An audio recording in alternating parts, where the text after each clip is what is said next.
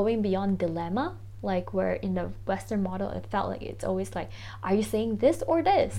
Like, but wow, it's actually possible to also experience the tetralemma, where it could be this and this, or neither this nor that.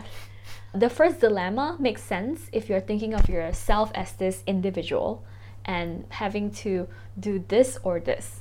But if you can see the self as more of a flow of energy, the experience basically just feels like unconditional love, absolute safety, and alive. Some people would say like, it felt like everything was alive. This is alive, and all, like every molecule, like even air, becomes alive.